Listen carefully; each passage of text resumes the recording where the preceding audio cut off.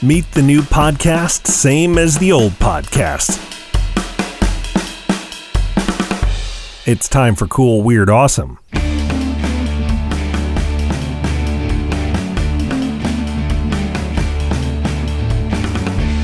Welcome back to Cool, Weird, Awesome, the show that can get along anyway, anyhow, anywhere. I'm Brady. It's Friday, November 20th, a very unusual anniversary in the history of rock music. It's the day a guy in the crowd at a concert joined one of the biggest bands in the world. It was 1973, and The Who were playing at San Francisco's Cow Palace, a big arena holding some 14,000 fans. There was a problem. Early on in the set, drummer Keith Moon collapsed and had to be taken off stage.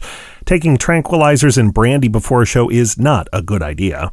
And while staff revived Moon and brought him back on stage, it wasn't long before The Who's maniacal drummer had to be taken away again for treatment at the hospital. Instead of calling it a night, the band decided to ask for help from the crowd.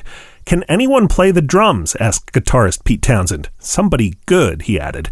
Amazingly, they got somebody good. A 19-year-old from Iowa, Scott Halpin, happened to be close enough to the stage that his friend shouted to concert promoter Bill Graham that there was a drummer who could help.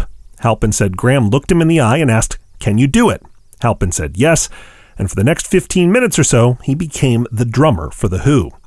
And he did pretty well, especially given that he was using Keith Moon's enormous drum kit and that he hadn't really played drums in a while.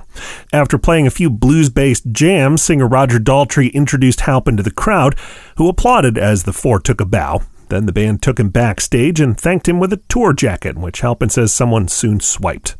Scott Halpin went on to make his own music. He also was an accomplished visual artist who illustrated a number of children's books. I don't know if he ever had to step in for any other illustrators at the last minute, but if so, he would have knocked it out of the park.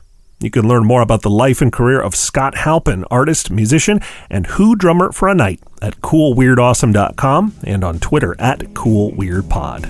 And coming up, how do you hold an offbeat parade in 2020? We'll make it a virtual offbeat parade. That's right after this.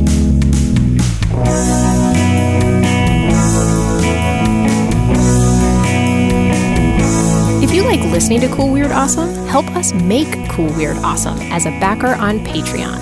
For just $1 a month, you'll get loads of extras, including more episodes of the show. Backing us would be cool. Backing us would be awesome. Backing us will never be weird. Learn more today at patreon.com/Brady Carlson. Thanks. Take a few minutes to catch up on this week's shows if you haven't already. And if you're asking yourself, can I do it? Well, the answer is definitely yes. This weekend was supposed to be the Pasadena Doo-Dah Parade. That's the sort of irreverent cousin of the more famous and more traditional Rose Parade. Like many events this year, they're doing this one virtually, which is probably for the best if you think about it. After all, we all know weirdness is so easy to find on the internet. I'm Brady. Keep it weird out there today wherever you go. Thanks for listening, and come back again next week for more Cool, Weird, Awesome.